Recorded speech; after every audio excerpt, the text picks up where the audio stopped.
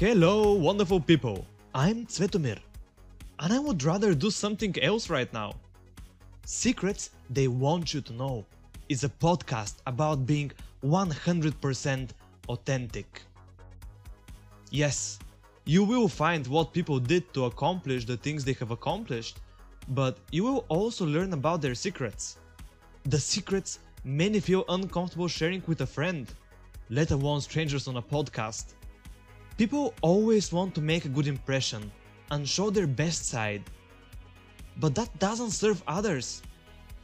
We end up idolizing successful people, distancing ourselves from them, making them superior in our own mind, instead of realizing that they're similar to us in more ways than they're different.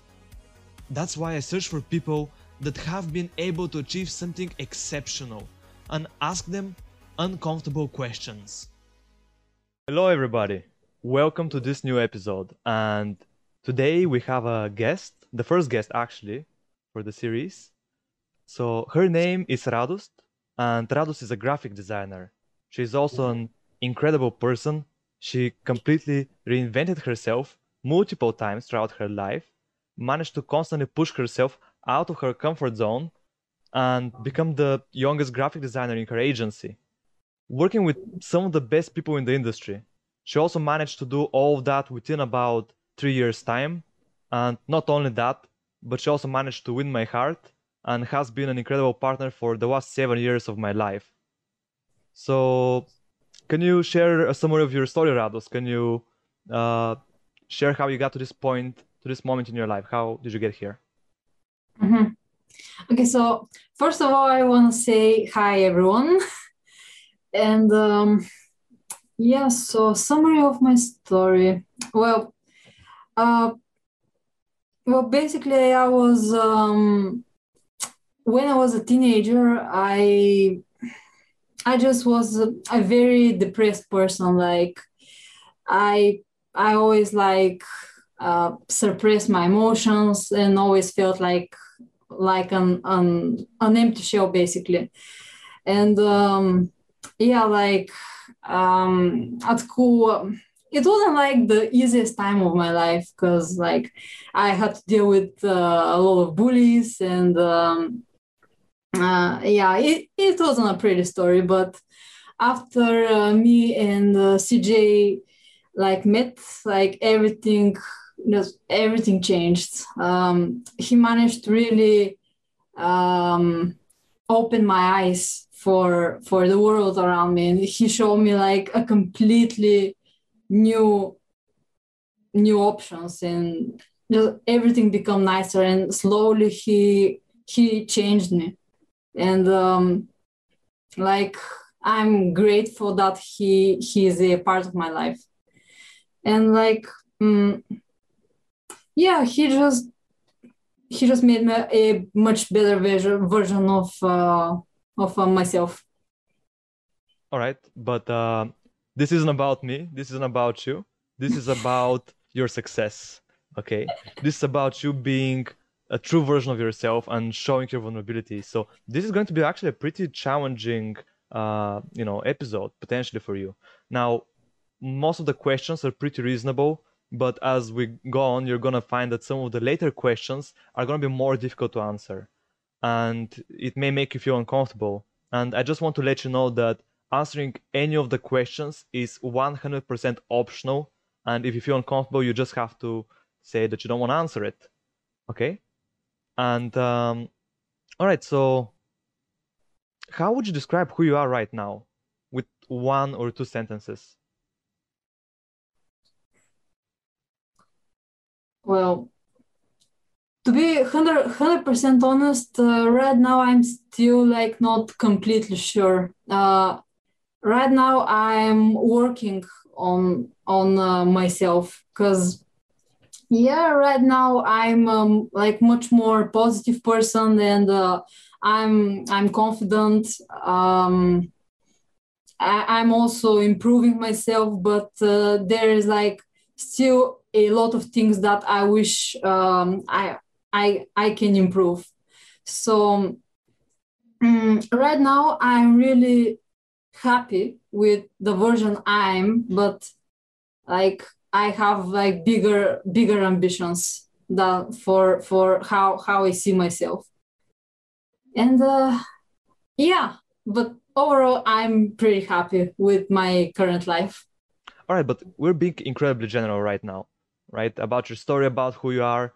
So, like, just summarize, who do people see you as? Maybe that's gonna be an easier way to put it. Like, what do you work? What kind of a person you are? Okay, so well, I see myself as a very determined person and a really hardworking one. I'm also creative, and I really like to use my imagination, and I also really like analyzing, and I'm always trying to think like deeper, and just yeah, like, and what I work, well, like you said, graphic design. Yeah, okay, so I can feel that you're incredibly shy right now. I can feel this amount of torture that I'm making you go through.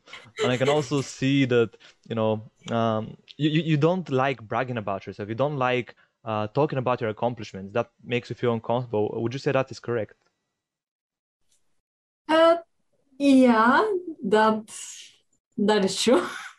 Yeah, I can see it because, when I asked you, like, okay, so what do you work? You just said, oh, I'm a graphic designer, right? You're much more than that. You're somebody that, within 3 years, you're working with a great agency and you're the youngest person there. You're working with people that have worked for, huge companies. How old are you? 21, soon to be 22. 21, soon to be 22. Great. And, it took you about 3 years to get to that point in your life. I know that because, we're partners, so of course I do, but, most people take 4 years to graduate college. And once they graduate college, they usually struggle to find a great job, or maybe they start working something they don't fully enjoy. And, like it takes a certain type of person, a certain type of determination to be able to do so much within 3 years. So you mentioned that I helped you by opening your eyes, telling you about different possibilities, all kinds of things. But, I couldn't help you if you didn't have the desire within yourself to do those things. So what are the desires that really push you to keep going, to keep learning graphic design, to keep improving? Because I know it's incredibly difficult when you start. So basically, what made me continue pushing when time was like situations were tough. Basically, that's what you're asking me. Yeah. Well, I don't know. I just like when I want something, I until I get it, I won't stop. Like a trait of mine is that I am very stubborn. So yeah, like I had a lot of difficulties, especially at the beginning when I started to learn logo design, for example. Mm-hmm. And I just remember, like many designers can relate that when or more like the ones who are using Illustrator, like when you're a newbie, a total newbie, and you don't know what the fuck you're doing with that program, like it's very hard. It's hell. At least it was hell for me. But and I just remember those moments where I was like looking at the screen like, why don't you work? What I'm doing wrong? And in those moments, I just remember how frustrated I was.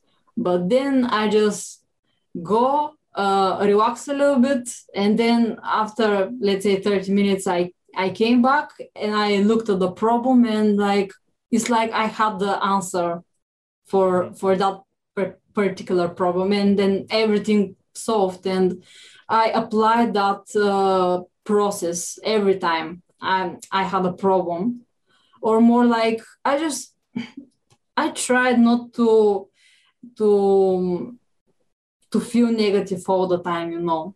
I just wanted to think rationally and to see, okay, so we have a problem here, how we can solve it. Okay, okay. I can see that, but there must be some like big desires behind that. Because why would you keep pushing when it's difficult? I was there when you were doing all of that, so I know what you went through. You had to learn how to use a graphics tablet for the first time. You had to learn how to use, all these Adobe programs like Adobe Illustrator and Photoshop, and that isn't an easy feat. And also like your Bulgarian English is not your first language, so going through tutorials and other things, it was also quite a challenge. And when you combine all of this and you put the pressure on top of that to make money, right? It can be very challenging. It can make it easier to quit. So to keep pushing, there must be something behind it. There must be some kind of a strong desire, something that is important to you. And I'm trying to discover what was the thing that drove you to keep pushing past all these difficulties. Well, at the beginning, it was just the desire to start making money, since like I also really wanted to be independent and provide for myself. I just wanted to feel calm and kind of like secure. Mhm. And I think that's one of the like major things that kept me like going all the time. And another thing that I kind of like struggle is I don't want to disappoint people when I make a promise. So I told everyone that I'm gonna be a graphic designer, or more like I'm gonna learn logo design.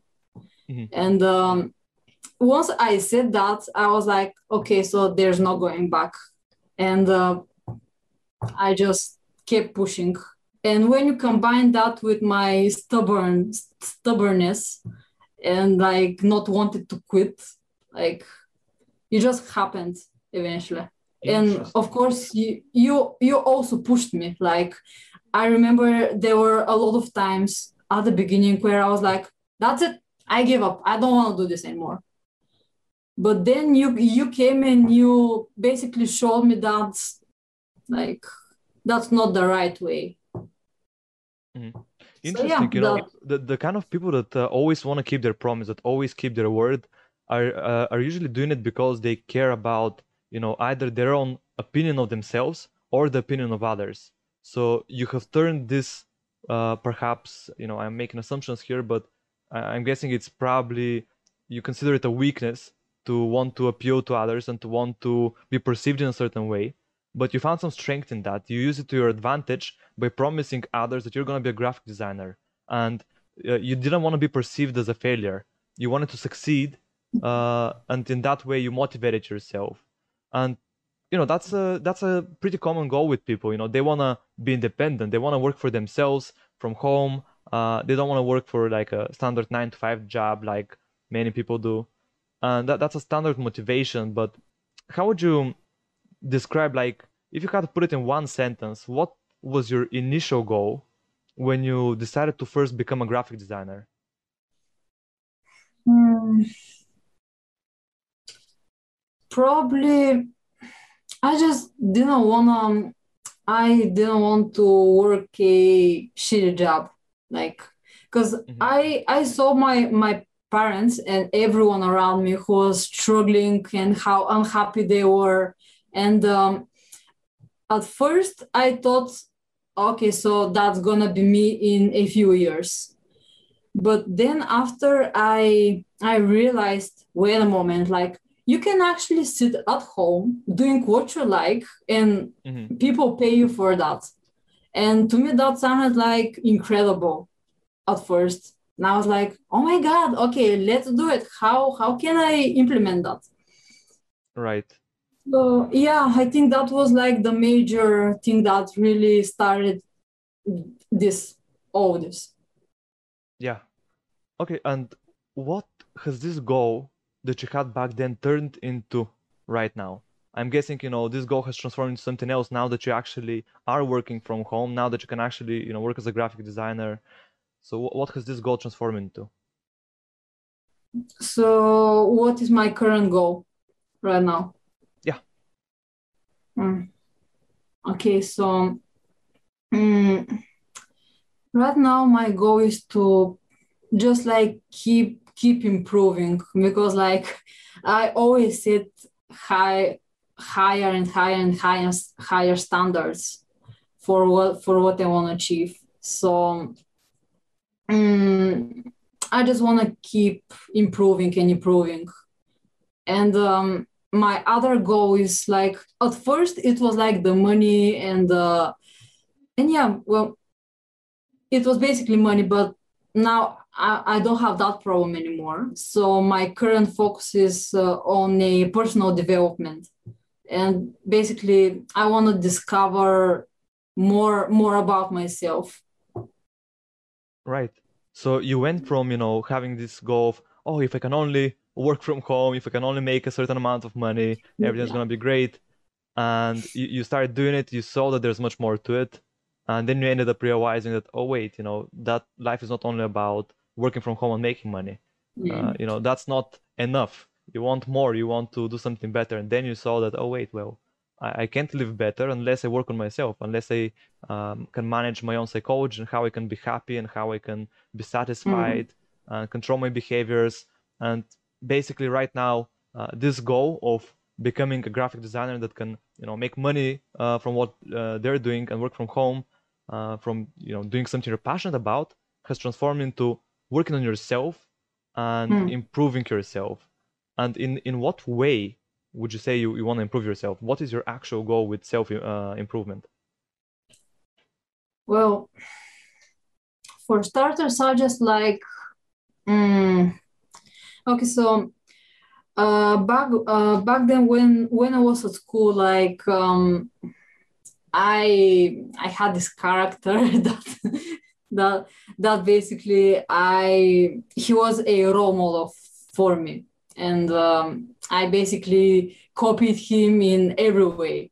But after I grew older, I stopped like see him as a role model, and in a way, right now I just feel not like lost, but more like unsure of who I really am. So right now, if I have to say it, I'm just seeing myself as if I'm on a journey to discover my true self and potential and stuff. Okay, so you had a role model that shaped who you are, and now you see that maybe you don't want to be that person. You're trying to discover yourself, and you're on a journey of self-discovery. And who was this character? Oh my god. Okay.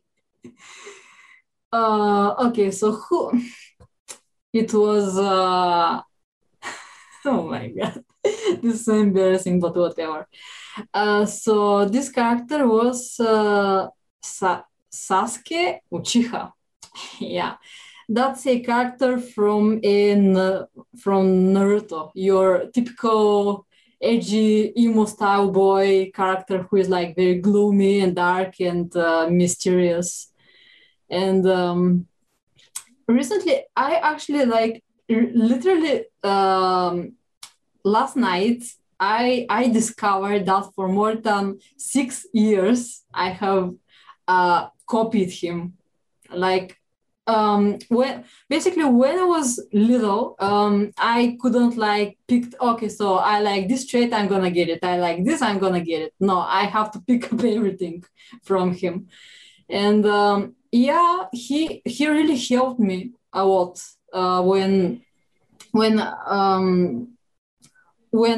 I was bullied. He really helped me cope with everything. But like right now, this is not working anymore. I'm not bullied anymore. I have like much bigger goals and ambition I mean ambitions.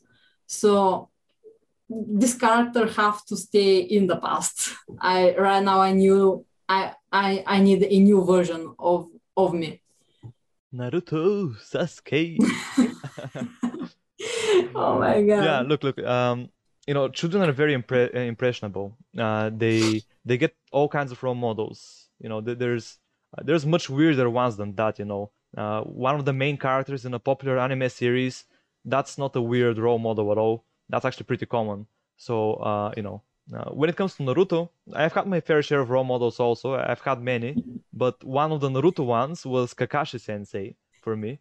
So, yeah, it can be cringy now that we look back at our past and, think, like adults. But, that's children. Okay, we were children. It's part of the past. And even though it's part of the past, it can still affect us greatly, right? Our past shapes our future very often. And that is because children, they imitate the kind of behavior they see. That's how they create their model of the world and how everything works and how they should behave. And that can lead to some very awkward personalities and some very it can lead to all kinds of issues, really. I'm not going to go into depth into that, but I can see how now that you're older and now that you know that, Sasuke was your role model, you obviously want to change that. I just remember one of the most cringiest moments in in the entire anime, and I'm just looking back, and I'm saying to myself, why did I pick him up? Like, this is ridiculous. And my reaction last night when I came to this realization, I was like, what the fuck? My life is a joke. I still cannot believe it. It's a surreal thing. All our lives are jokes. I mean, everything that happens to us, it's just random to a large extent. We are often victims of our circumstances, but that doesn't mean we cannot change them. That doesn't mean, we can't do anything about it. Nobody really can choose as a child what environment they grow up in, what kind of parents they have. We cannot even choose what we decide to like or what influences us. So, it's perfectly fine. And I don't think there's anything to be ashamed of because you didn't have any control over that. That's like being ashamed of, your parents, being gay or something. It's not something you have control over. So, yeah, you shouldn't give a shit about this. That's how I see it, at least. Yeah, I totally agree. And I am not ashamed of that. Back then I guess I needed a person like that in my life to just help me cope with everything, because at times it was really hard. So this character basically, he didn't also give me bad traits. He also gave me a lot of good traits, like hardworking and always want to improve yourself and not be satisfied with minimal stuff. Mm-hmm. Yeah, there's strength in every weakness and there's weakness in every strength. And yeah, I'm just saying that you shouldn't be ashamed, because I noticed that it was a little difficult for you to admit this, on this podcast. I can see it. I can see it in your expressions and everything. It's natural, for you to struggle with something like that. This is something you've just discovered and you're not proud of it. You kind of wish it wasn't the case. And maybe you even feel a little bit ashamed. Maybe emotionally you feel ashamed. Logically you understand that it's normal, it's not something to be ashamed about. But on some level, there's some part of you that doesn't fully accept that, yes, my life was shaped by Sasuke, right? But yeah, like I told you, we don't decide this. But moving on, so, from being that kid that was bullied and being that kid that didn't know what to do, to today, being a designer that is successful, you're making a good amount of money for your age and for everything, considering, you work from home, you can work from anywhere, you work with some of the best people in the industry. So when you think about this whole journey, I know there's many struggles along the way that you had to face naturally, but what were the two like most major struggles that you faced? You know, from being frustrated to wanting to quit to finding freelancing projects along the way to doing all these things. What are the two most harsh struggles you faced? Definitely, like it was how I viewed myself as a person, because even even like now I'm still struggling in a way like with this, because before I just saw myself as like a person that couldn't do shit. Basically, I was so constantly like judging myself, and I had like a really low opinion of myself. And yeah, and it was really like stopping me in a way to develop what I really wanted. But yeah, like right now, I still face similar problems, but it's much more manageable. And I think that I don't dare to say like in 1 year or less, but I really hope that I can change myself for the better, and to stop finally just like feeling constantly under pressure and pretending, and I just want to embrace my true unique self. Amazing. And you know, like struggling with the way you view yourself, how did that hold you back? Why was it a struggle? Well, it's just that you cannot, like, at least that's the case with me. I cannot first I cannot enjoy the work I'm doing, because I'm always like, okay, so let's say I have I have created a painting, and like and when I show it to others, they're like, oh my god, like that's amazing. And then I'm just sitting there like, no, it's not enough. Like, more. You need, that's garbage. You need more. And that's really sad, because I knew that in order for me to create this painting, I had to put a lot of effort and passion and knowledge. But and after all of these things, and then you just like shit it completely, like you just cannot enjoy the process first, and the whole result, because you just laugh, because you just have this low opinion of yourself. Okay. So you basically always critiqued yourself, you were overcritical with yourself, and the way you viewed Yeah. the things you did, you always thought like that's not good enough, I'm not good enough, I should do better. And even when people complimented you and they said, that painting you created, it's amazing, you would still go and shit on yourself and make yourself feel bad. Yeah. Okay. So that's the first struggle. And can you share the solution you found for this? And I know you haven't solved it completely, but what have you found that helped you with this? Well, what helped me? Okay, let me think a little bit. What helped me? Just like, first of all, I knew that this won't be easy to tackle. Like, especially since for so many years I had like this rooted belief. So slowly I starting to have little insights about why my current thinking is it's not good for me.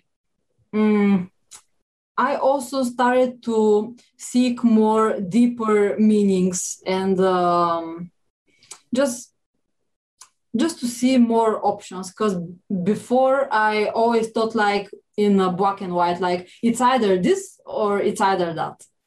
But right now I'm trying just to see the different like grays, right, in between. So I think this really helped me. And the other thing that really helped me, just like I just started to change how I view things in general, because once you realize that just something you view, or more like you view in a certain way, it's not helping you, but it's harming you.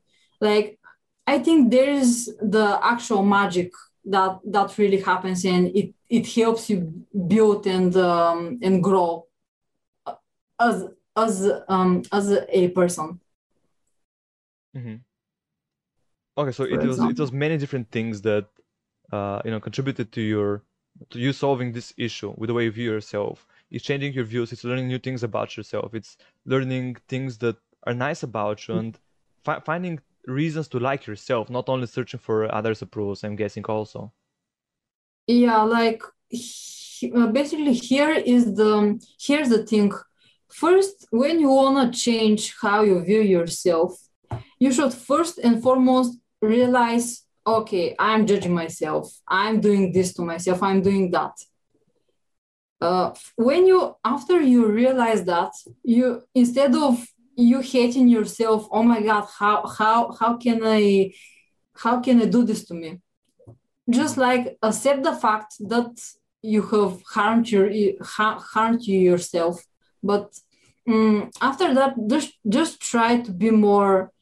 Don't be so harsh on yourself.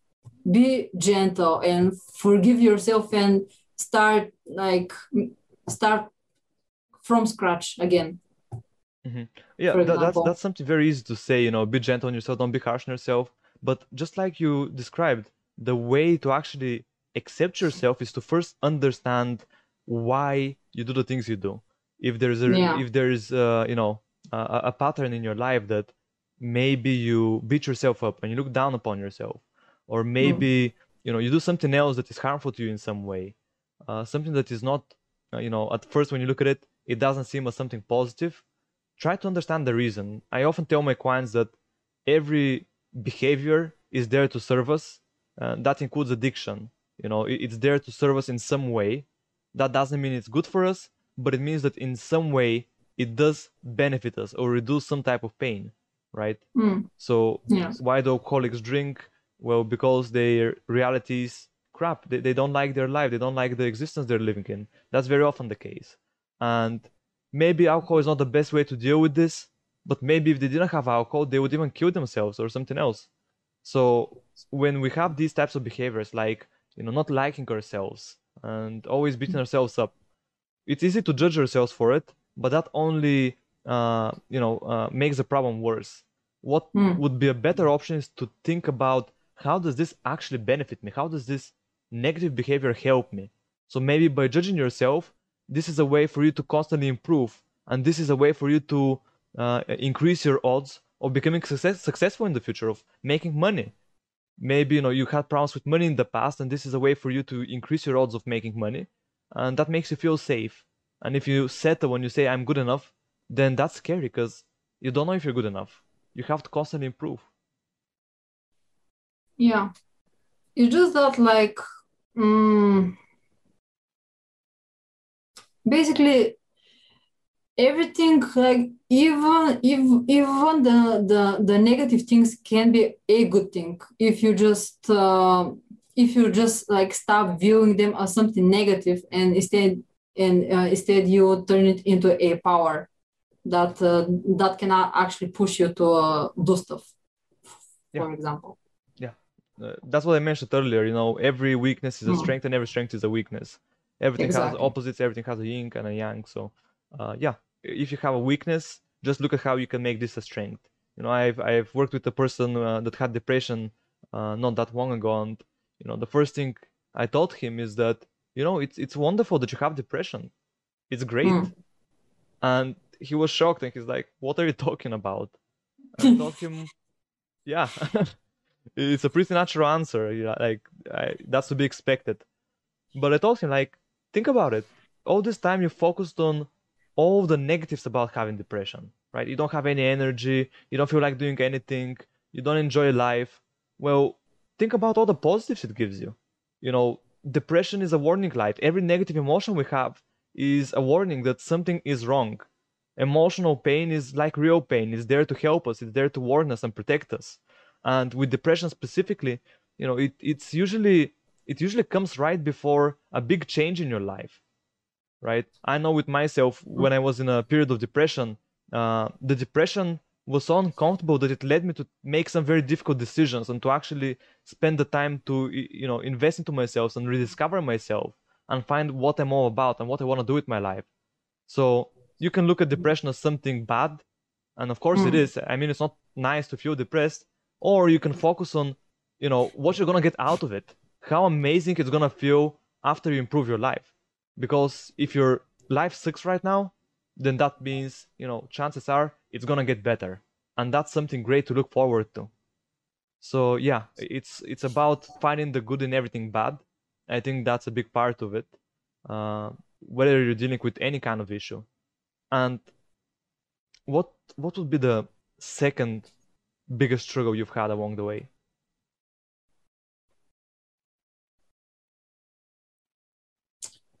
Mm.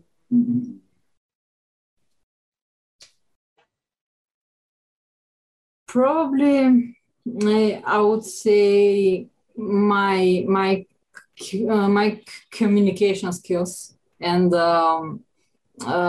basically how introverted I am. Hmm. Your ability to Yeah. communicate with people. And like, I've known you for 7 years, so I know that I mean, obviously now people they can hear it in your voice. You struggle to sometimes say things. You may be a little bit shy, and Mm. that gets in your way. But I know how you were before, and you sound like a professional public speaker right now compared to how you were before. So you can take this as a compliment because you've improved a lot. But seriously, like, you had a lot of issues back then, and like, your English has improved greatly. Obviously, it's not perfect, but compared to how it was, it is much, much better. And yeah, it's definitely, you've made a lot of improvements. And how have you actually gone about that? How have you gone about, reducing this anxiety that prevents you from speaking and, making you sound better right now compared to how you were before? Mm. Okay, so here is my secret. So recently, I had to present a presentation about UI, and I remember how anxious I was. I was like in my head thinking, how will I do this? Oh my God, like I need a solid plan.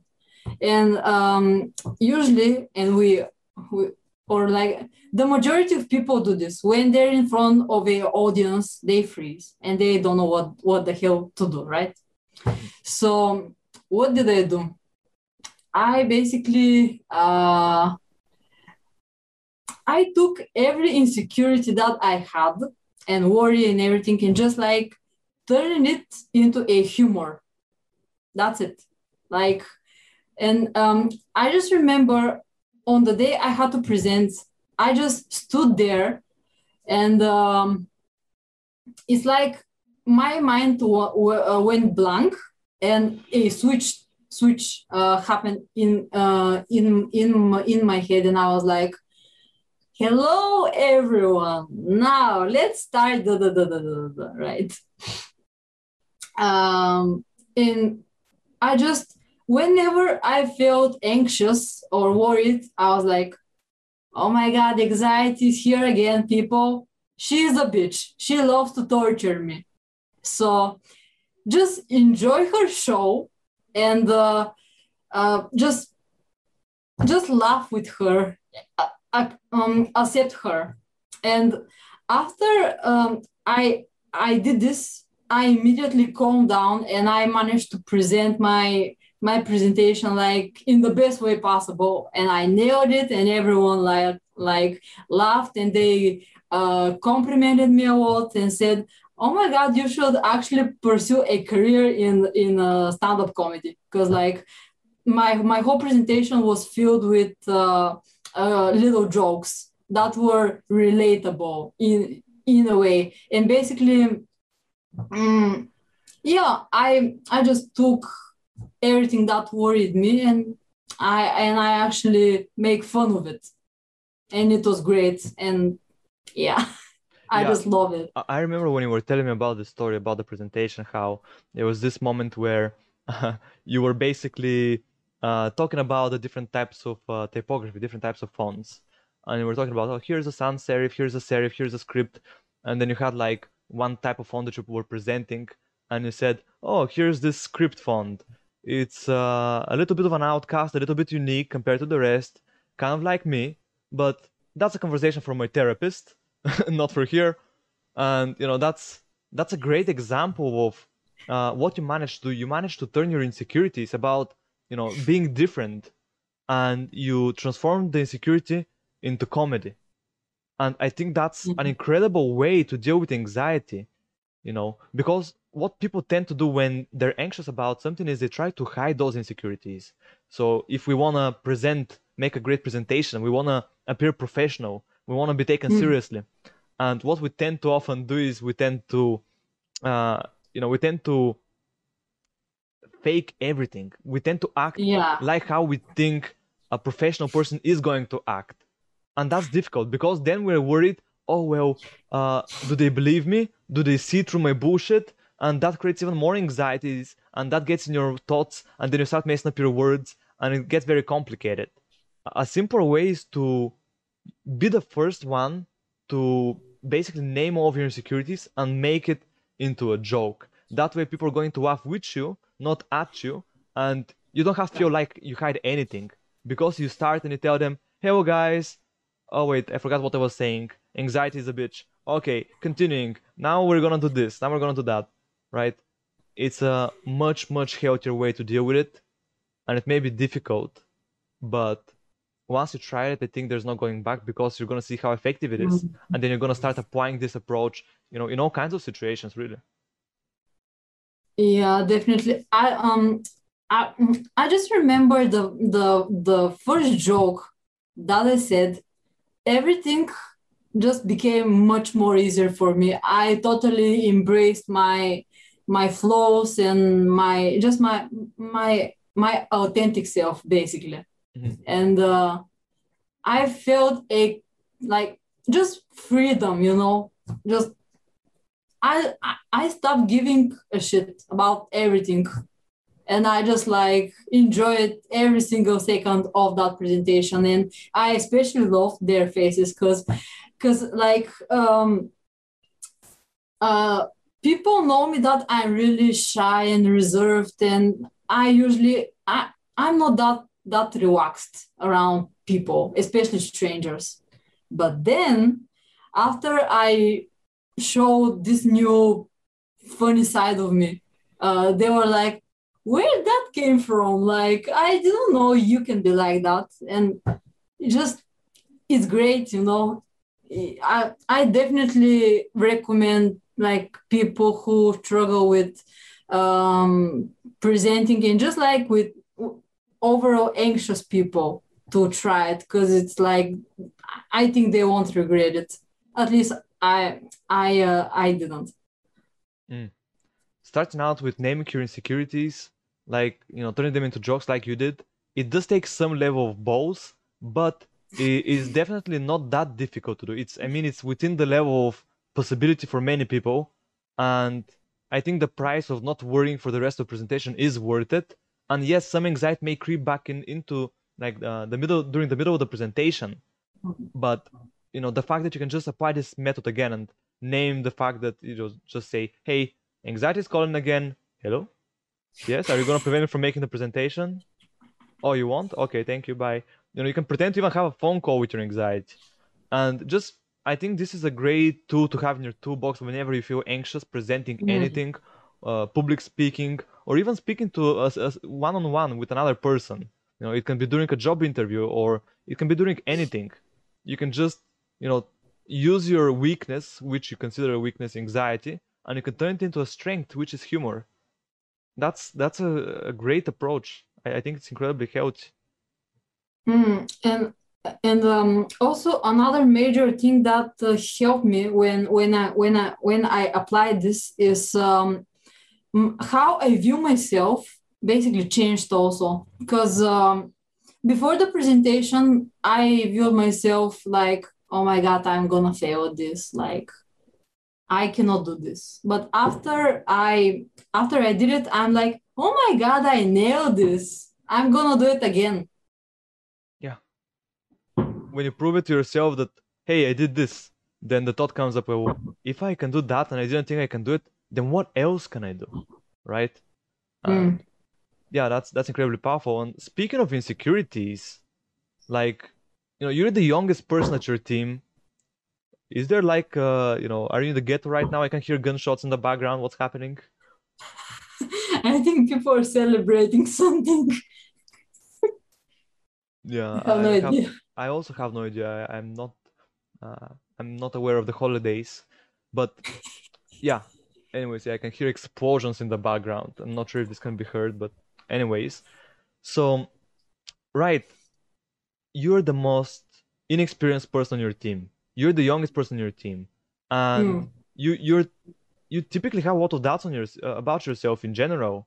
And when you combine, shyness, doubts, being the youngest in a team, working with top performers in the industry, and all of that, like how do you deal with that? Well, it's not easy. It's not easy. Like, but one thing I just discarded helped me is like, everyone has been there. Like, everyone starts from zero, right? Everyone was a newbie at some point in their life. So once you realize that, it's just like it's like a relief in a way. Yeah. Because it's just like it removes pressure, anxiety, doubts, everything. And it also really helps you to actually start learning and improving so you can get to their level at some point. Yeah, many people say like, oh, nobody is born like with knowledge. Everybody has to learn at some point. And people don't like this type of advice typically because it gives only temporary relief. When I tell you like, oh look, they were amateurs at one point also, so you don't have to doubt yourself. You don't have to be insecure. That may help for a little bit when you think about it. Oh yeah, that makes sense. They were in my shoes not that long ago, so yeah, I'm fine. But after a while you forget that, and here's where people go wrong. When they try to apply this advice of thinking, they were also a newbie at some point, they think about it only once or twice, and then they stay with their anxiety and insecurities. You have to find a way to keep yourself reminded of that. You have to figure out a way to constantly remind yourself whenever you feel insecure, set up some kind of a trigger, reminder, notification, whatever. But make sure that, every single time I feel insecure, I feel like I can't do something, I feel like I may fail, and that makes you feel horrible. Look at this reminder, establish that habit, and the reminder should say something like, they were in my place too, or this is part of the process. Something that reminds you that everybody has to go through this process of making mistakes and learning, and that's gonna make you feel fine. Even if you know there's a chance of failure, you won't beat yourself up about it. You're gonna accept the fact that, oh, so what, I may fail, that's to be expected, that's normal. Another thing that is preventing people from, or more like it's creating these doubts and stuff, is because like they view, let's say the more experienced team members as like they put him on some kind of a pedestal in a way. So Mhm. Exactly. And this also like creates anxiety, and it creates this desire to always compete with them, right? And to rush things and not actually enjoy the process while you learn. But once you actually start to view these people as like equal, and it's not like, oh, he is so much superior than me, so I should compete with him, right? You should just like see it as, okay, so we're in the same team, we're here together, we're in this together, instead of me thinking that I'm a nuisance, or I'm basically struggling or everything. You should just like, at least that's what I'm trying to convince myself to believe, is just like, we're here to help each other, right? I help in whatever way I can, and they help me with basically when they give me knowledge, and basically always pushing me out of my comfort zone. Right. And yeah, Yeah, I think it's about understanding that, yeah, it's natural to put them on a pedestal, right? It's very natural yeah. because they're so much better than you at what Mm, they do professionally. Their skills are on a much higher level, so of course mm, it's very natural for you to put them on a pedestal.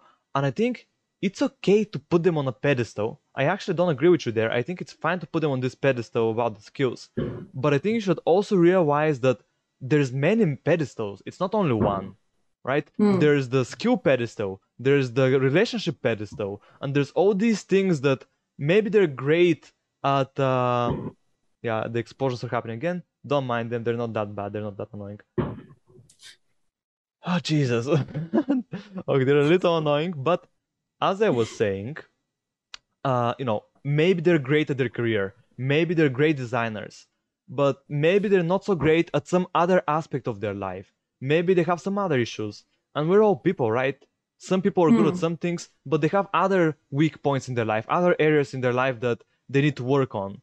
And that's fine. And when you realize that, yeah, sure, maybe they're making more money than me, maybe they're more talented than me, like skill wise, they have more skills, but maybe I have a better relationship than them. But maybe I'm better with personal development in some aspects than them.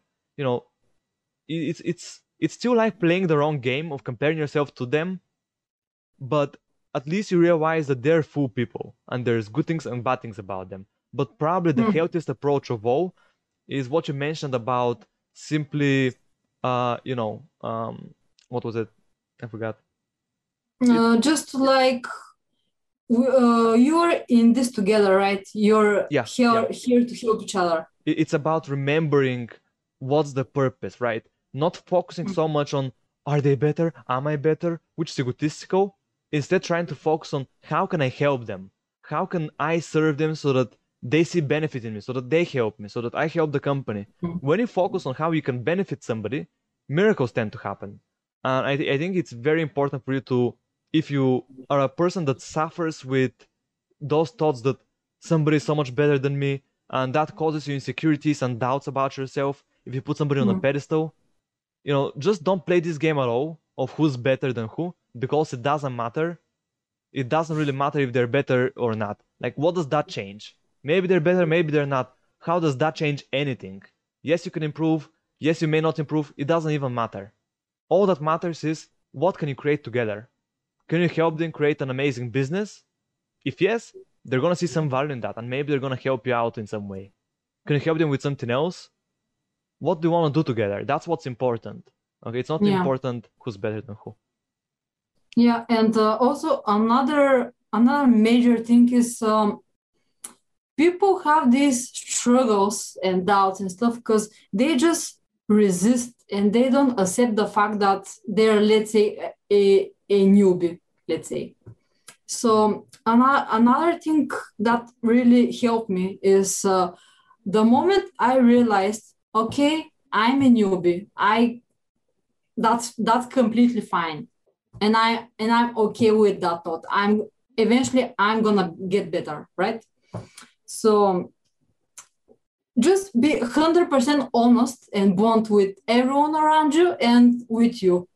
Just accept the facts, because the moment you start to accept it, it just everything becomes much more easier for you if you want to change it. For example.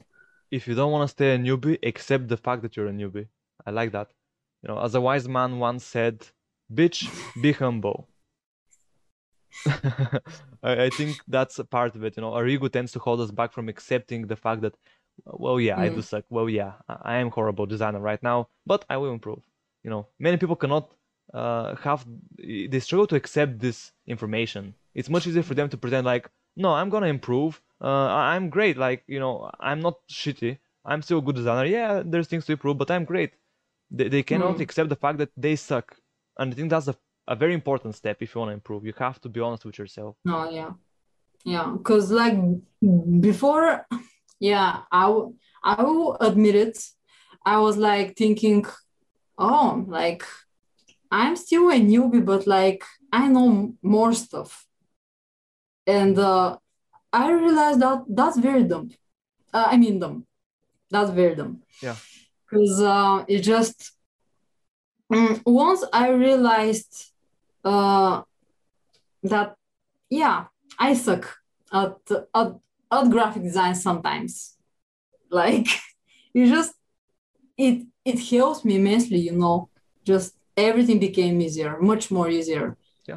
And actually this also helped me improve much faster. And back when I look how it was back then and right now, I mean regarding skills, I'm just amazed actually at how fast I have improved. Mm-hmm. Right. Yeah, and I'm actually going to put some images, if you allow me to, that is, of some of your previous artworks and some of your, you know, later artworks. And I'm gonna also write down the amount of time it took for you to transition from, you know, the first style to the second style. And this is only gonna be available on the YouTube version of the podcast, maybe some other versions. So yeah, it may not be available on all platforms, but yeah, I think that it's gonna show people what kind of improvements you can expect within what kind of a timeline. Yes, it's highly personal, but it's nice to have this comparison, like, oh, you know, somebody can, you know, have this level of improvement within this much time. Yeah, and I also think this can also motivate people and inspire them. Yeah, definitely. So, you know, many people think that if they reach their goals, a lot of their problems are gonna disappear, right? If I make this much money, if I work from home, I'm gonna have more free time. I'm gonna have more, you know, fun. I'm gonna have this or that, and they think that all the most serious problems they have in their lives are gonna disappear as soon as they reach their goals. Now, that may be the case to some extent, but what they don't realize is that the opposite is also true. And what tends to happen is that when you reach those goals, yes, some of your previous problems are going to be gone, but new ones are going to be created. And just like in your case, you know, you had the problem that I want to make money, I want to work, you know, from home, I want to work for myself, and you managed to do that. And those problems did go away. But what you didn't expect is that new problems are going to be created along the way, and that leaves you feeling kind of like, oh, damn it, like now I have to fix that. And we kind of keep chasing our tails as humans, not realizing this pattern. But now I'm bringing more awareness to it because I want to learn what are some of the unexpected problems that came with you achieving this goal of working as a graphic designer. So unexpected problems. At first, I thought that I didn't need like communication skills that are like not like perfect, but good, great. I just thought, so I'm just gonna type on the keyboard, and that's gonna be the only form of communication that I had to do. But then Reality check. I had to actually learn how to talk in English and how should I present myself in front of clients and stuff. So yeah, that definitely was kind of a surprise at the beginning. Other problems. I thought that okay, so this is basically was when I first started to learn logo design. I thought, oh, I just had to learn how to make basic shapes, how the most like basic fonts, a few like basic rules, and that's gonna be they're gonna pay me. But boy, was I wrong. Like um, as I started to go further and further into the whole subject, like I realized that you have to know stuff like hierarchy, white space, colors, shapes, typography. Like there was so much more. So that was also a huge surprise. And then as I discovered, it's not only logo design. You can also like logo design is a very like small drop of the whole like ocean, right? Because you can also learn branding, you can also learn package design, and then this also got me curious to actually get out there and start to experience new stuff from the whole graphic design field. Mm-hmm. Which also like helped me improve my skills because I learned new things. And when you combine all of these different disciplines, like it creates something like good in a way. Yeah, so you didn't expect the struggles that your communication skills are going to bring in your career. You didn't expect, that it's not only about, I'm going to learn this and that, and then I'm going to be a great logo designer. There's much more to it. It's a whole science, and you learn that like you can study this for the rest of your life. That was another surprise you had. And another surprise you had was that, well, great, I learned logo design, but now there's all these other disciplines in graphic design, like, brand identity and package design, and that left you uncertain, like, well, crap, do I learn something else now? What should I do, right? And each one of these has a different things about it that you have to learn, and it can get very complex. Yeah. Okay, so now my favorite part. So the challenging section is what I like to call this. So here the questions are going to be more difficult and more interesting, obviously. I see you prepped your face next to the camera. All right.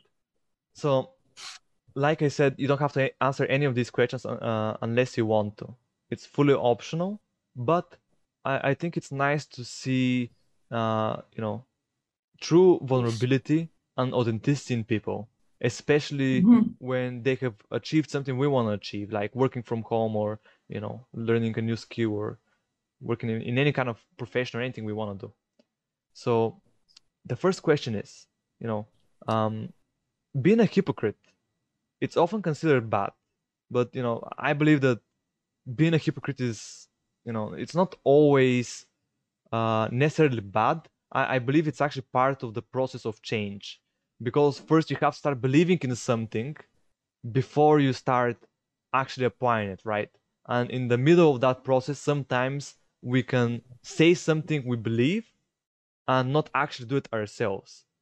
And the standard example is, going to the gym is healthy, you should go to the gym every day or whatever, and then you don't do it yourself. First you have to start believing it, right? You have to start believing that it's healthy for you, and then you have to start doing it. And in this process, sometimes there's this moment where you're only saying that you should go to the gym, but you're not doing it yourself, and that makes you a hypocrite. So, I think that being a hypocrite is actually something natural for many people, and I'm curious, in what ways are you a hypocrite? And before you answer the question, I'm gonna give you an example with me. So, I have a medical condition, and for me, eating too much cooked food is not necessarily good for me, and I keep telling you about my condition and how I shouldn't be eating so much cooked food. I keep telling others, and I keep telling myself I shouldn't be eating so much cooked food. It's bad for me, whatever, and I still do it, right? Which makes me a hypocrite. And that's kind of okay in a way, because yes, it's bad. Naturally, it makes my condition worse. But at the same time, the fact that I keep talking about it and I keep thinking about how bad it is for me, it helps me see the importance of this and eventually start eating less cooked food. I've gone through this process myself many times, so I know it's actually helpful. So let me ask you, like, what are you being a hypocrite about right now?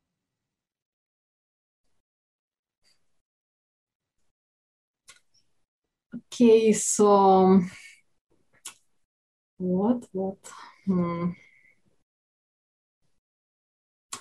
Okay, so this is a thing that I'm struggling, like, and I'm working actively on fixing it. So basically, I have this problem. I promise something, like I will do it, and then stuff happens. I procrastinate. I don't do it, and then I disappoint people, for example. Okay, I don't see how that makes you a hypocrite. So you say you're gonna do something, but then you don't do it. Perhaps you didn't understand my question. So you know what a hypocrite is, right? Yeah. Okay. So just to make things clear again, somebody that says something, he claims something, he believes something, I may be a Christian and I may believe being gay is bad, right? This is a very bad representation of a Christian, but let's say I'm that type of Christian and I believe being gay is bad. But then, I'm gay myself and I do it even though I say it's bad. That's what being a hypocrite is about. You say something, but then you do the opposite. You believe something, but then you do the opposite. Yeah. So in what way are you being a huge hypocrite?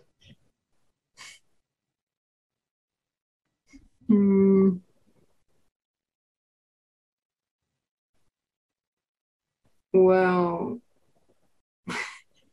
I cannot think of anything.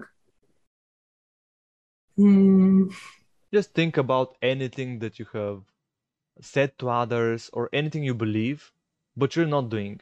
You may believe, oh, I shouldn't be eating bread, but then you're eating bread, for example. Or it can be anything like that. If you don't feel comfortable answering, that's okay. Okay, so when it comes to food, like I love food. And sometimes I say, okay, I usually don't eat that. But then I go around and then do it, for example. I didn't get what you tried to say. Can you do it again? Oh Try to relax and say it again. Okay, so okay, let's say okay, so I did this before. So I said to people that I was a vegan, right? And then I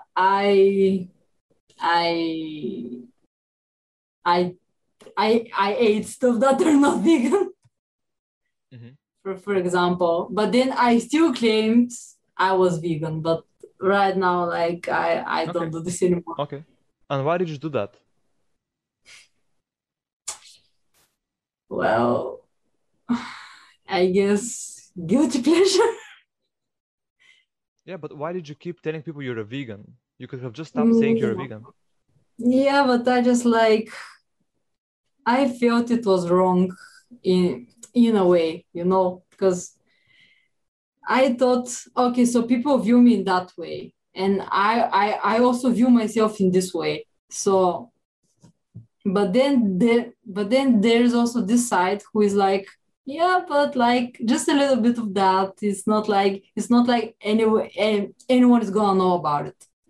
But it just like after I did it, it just it didn't feel nice at all because obviously I knew about it, and it just like made me feel incredibly guilty, and like I didn't like that about myself. Okay. So there's a conflict between your identity. One part of you wants to eat, dairy, meat, maybe other things. Another part of you wants to, have this what I call vegan prestige, saying I am vegan, so I'm better than you in a way. You feel better than non-vegans. And I've been vegan myself. I've been vegan for years, many years in my life. Right now, currently, I'm not vegan. Due to health reasons, I cannot be vegan even if I wanted. But yeah, it's a complex topic, but many people enjoy being different. They enjoy being able to say, I'm vegan. It somehow implies that you care more about your health. It somehow implies that you're smarter than the rest. There's a lot of assumptions people make. And yeah, there's many people that enjoy having that title. So I can see why you did that. Okay. That's a great start to break the ice a little bit. Because the questions are going to be getting harder from this point on. Okay. All right. So the next one is something I've been guilty of a lot in my own life. And now I want to say about you. So it is natural for people to want to control others people's perception of them, right? I want to control your perception of me. You want to control my perception of you. But in what ways do you manipulate how people perceive you?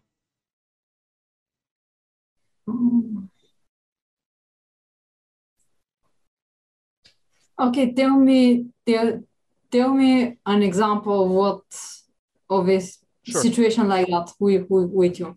Sure. Okay, so let me think a little bit. I've had moments where, for example, I'm speaking about a topic, and I may be speaking something about computers, for example, or technology in general, and somebody's asking me questions about, oh well, what are VPNs, virtual private networks, and I'm asking, oh, it's a thing that hides your identity on the internet, blah blah blah, and I explain it, and I use some term or some word that I don't know what it means. For example, I can tell them, oh well, a proxy server can do the same thing, and then they ask me like, oh well, what is a server? And I know what a server is to some extent. Like I know that it's some kind of a computer, right? It's used for online stuff, but I'm not that aware of exactly what makes it different and what it is. But I simply lie to them and I fake it, and I say, oh, a server is this, and I give them a bullshit description of what a server is, just so that they can maintain this perception that I'm very knowledgeable on this topic.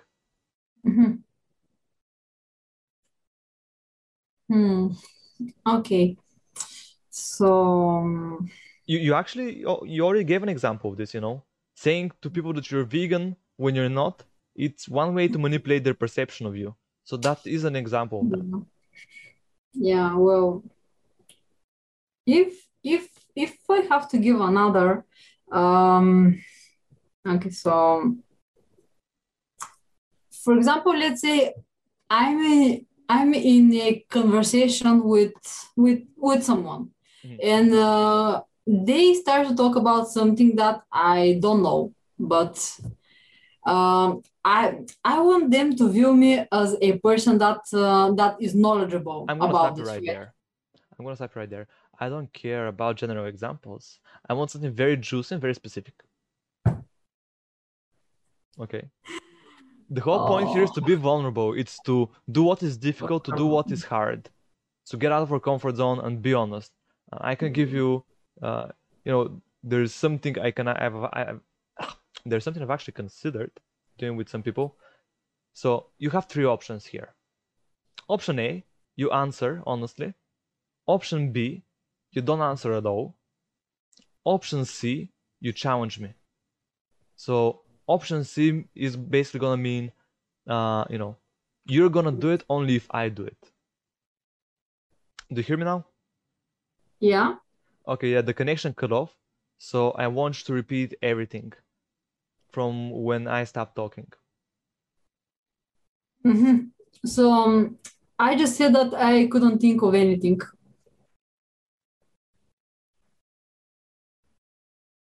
That's okay. Maybe you haven't been doing that a lot. Maybe you haven't been controlling others people's perception of you, their opinions about you that much. So, there's also people like that. Not everybody is a nasty liar like me. Okay. No, I'm sure that I have been doing that. I just cannot like recall any situations. Yeah, that's okay. Okay, so we're going to the next question. So, what things about yourself do you want others to not notice and you typically try to hide? Okay. So what things I don't want other people to know about, basically. Yeah, what do you hide from other people? You try to hide. Hmm.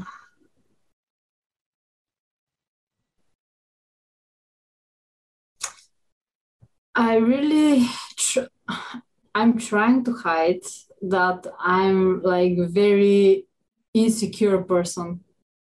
Like especially um I'm I do that with my teammates basically Mhm. because I want them to view me in a certain way, right? I want to appear like more professional and more knowledgeable. Right.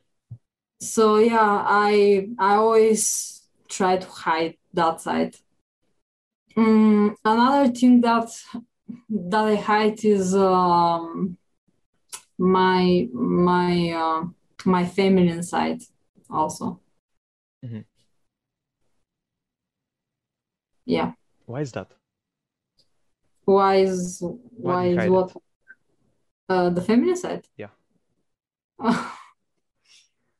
Okay, so we're gonna get personal here. So it's just that I have been struggling with accepting my femininity for a long time, and I am still like very struggling to do it. So yeah. That wasn't that personal. That was kind of like, oh, well, I'm gonna mention it, but I'm not gonna go deep into it. Yeah, it's kind of like sensitive topic. Yeah. Did it have something to do with Sasuke? This fucker, yeah. Of course, everything has to do with him. No, I remember this scene from Star Wars. I am your father, and I imagine Sasuke saying that because, in a way, he had a lot of influence over you. He was kind of like a father to you, which is, yeah. Oh, he raised me in a way. Yeah. Okay. So Ready for the next yeah, one? go ahead. Sure. With pleasure. What things about yourself are you most insecure about? What is your biggest insecurity? Oh, okay. So I'm really insecurity about my appearance, first of all. Mm. Mm, I'm insecure about my personality. Mm, What about your and I, personality? You're being very general again. well,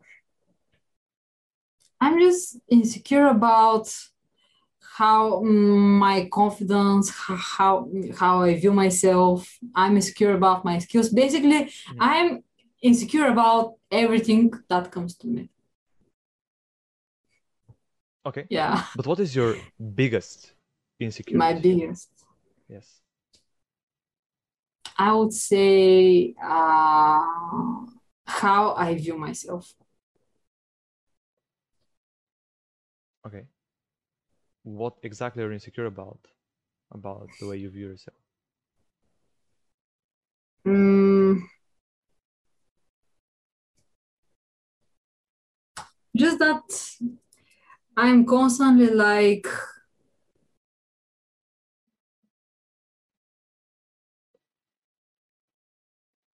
Pause? I'm good enough. start over again. The connection cut. So I'm just insecure about like I always doubt myself, right? I'm always like, well, let's say I'm doing something and I'm gonna be like, am I gonna do it? Like, but do I really have the skill set for that? Like, how are other people gonna view it? How are they going to view me and stuff like that? I'm always doubting it, judging myself for it, and especially when you combine that with high expectations, and when there are times where I didn't meet these expectations, that really like made me view myself in a very negative way. Okay, but again, I don't like how general it is. I want something incredibly specific. I'm gonna give you an example to make it easier on you. I'm gonna say something I'm insecure about right now. I'm insecure about my weight. I think I'm too skinny. I'm very insecure about my ability to be a great coach. I'm very insecure about like not making the money I want to make. I'm very insecure about all kinds of things. So you see how specific I am? That's what I want.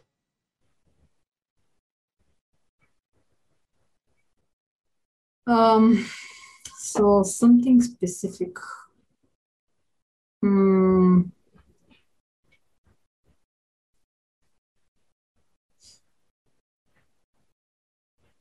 mm.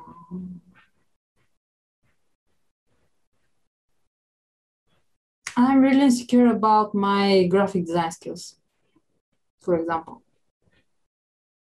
I think that because of them I may do harm on the agency sometimes. Okay. Is that specific enough? Yeah, that's what I want. That's a great answer. You're insecure about your skills as a graphic designer, and you think that your lack of skills may hurt the agency somehow. Yeah. Yeah, and Mm, just a reminder for the people watching and listening. She's working with some of the best people, and one of these great people in the industry actually said that she has a lot of potential and he wants to work with her. So he obviously saw something in her that maybe she doesn't even see herself. And the fact that a person that is very knowledgeable in the industry says that I want you to work with us, it kind of proves that she has the required skills to be useful to them. But she's still insecure. So even if you're successful at something, even if other people that are higher up than you in this industry want you to work with them, it is very common for you to still feel insecure about yourself. It is very common for you to still doubt your skills and doubt yourself. So doubts and insecurities never really go away. They can be reduced, but not by necessarily becoming better at what you do. So sometimes that's normal and those things remain. yeah. I'm also really secure about my social skills when I talk to people, especially because okay, so I really like to be bond with people, but when you combine that bondness with not high enough social skills, sometimes it can be a disaster. So in the end, I may hurt someone really bad. I mean their feelings. So this is also like a huge thing I really struggle with, and sometimes I will on purpose I won't be blunt. I will just shut my mouth and hide what I really want to say, just so that the other person don't get offended, because I cannot control how blunt I can be sometimes. Mm. Yeah, that's an unusual one for many people. Uh, for most people, it comes natural to kind of hide what you have to say, and it's difficult to be blunt. So that's kind of an unusual one. But some people can definitely relate with this one, and I think that being blunt, it's one of those great qualities you can have. But you have to balance it out with knowing how and when and Hmm. what to say. But being able to do it when the situation requires for it is a great asset. You just have to analyze the situation a little better so you know if this Hmm. is an appropriate time to be blunt or not. Once you get the hang of that, then it's going to be a great tool for you that you can use at any time. Yeah, and like other thing that is stopping me from using that bluntness, because first of all, I really enjoy it when I can be openly blunt with people, and Mhm. I know for a fact that they won't get offended. So um, so basically, it just it's not good, you know. It's not good to if you want to be blunt, but you can just because you can control it. And when you combine this with a person who doesn't have like enough knowledge and experience with social situations, like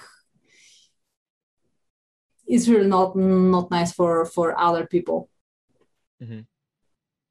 Mhm. Yeah, I definitely agree with that. Like, you can definitely hurt somebody by being too blunt. So that's why you Hmm. have to learn and how you can control it. But it can be a great asset if you know how to use it. So, okay, going to the next question. This can be actually very difficult for many people. For others, it's actually very easy.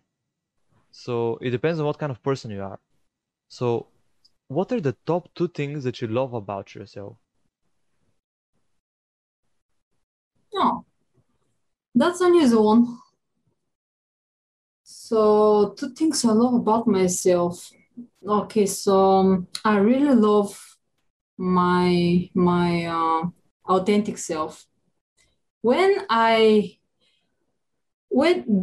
basically when a switch happened in my mind and I stopped giving a shit about anyone and everything, like it's like I stopped pretending, you know. Everything becomes so much easier for me. And I I don't have doubts, I don't have fears. I just express myself in whatever way I want. That's like one of the best feelings probably that I have ever felt in my life. Mhm. Yeah. So I really love my authenticity. And the second is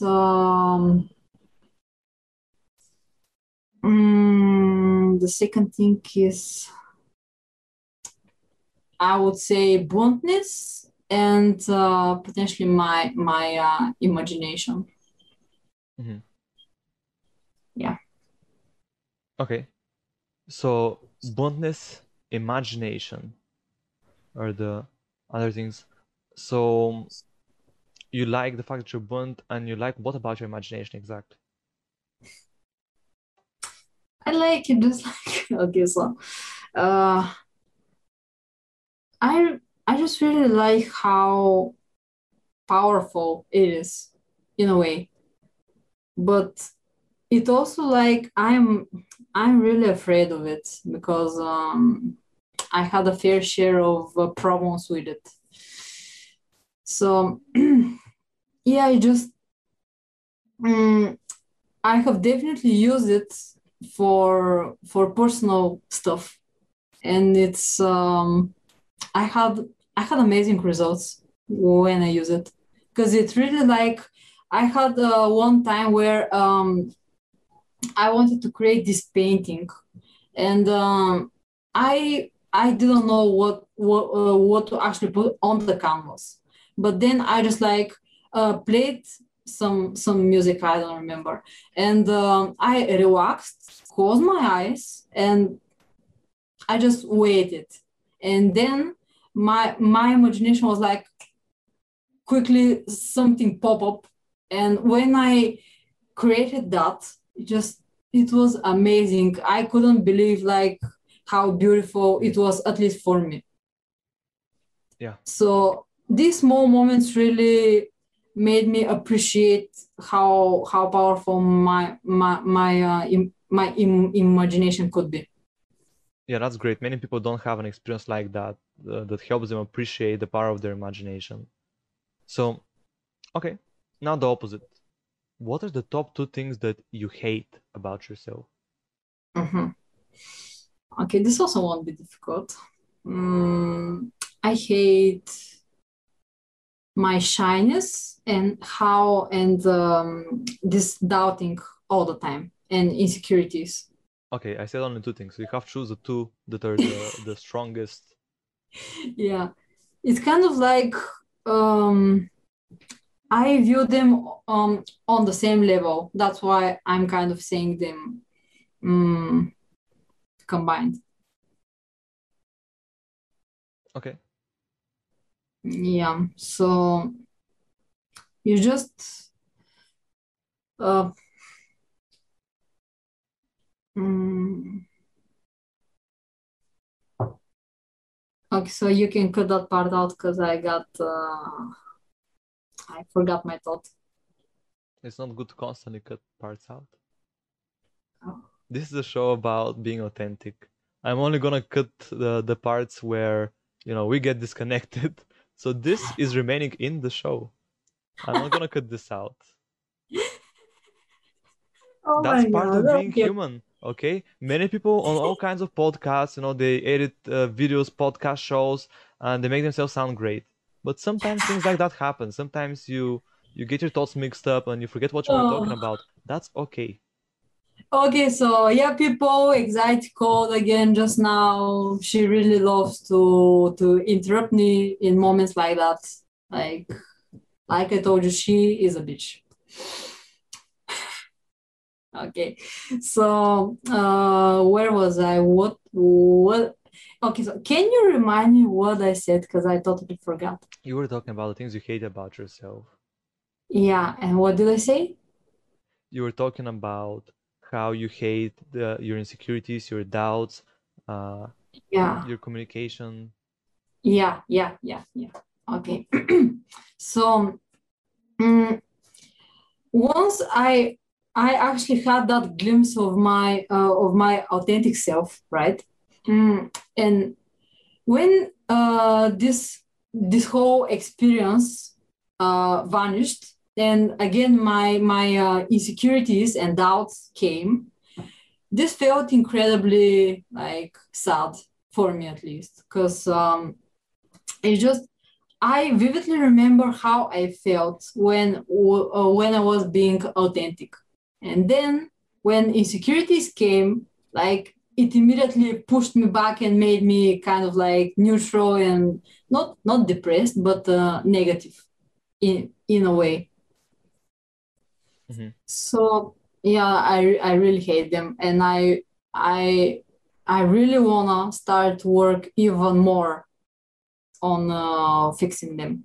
Okay, let's move on. What is something that you do, one thing that you do that you really hate?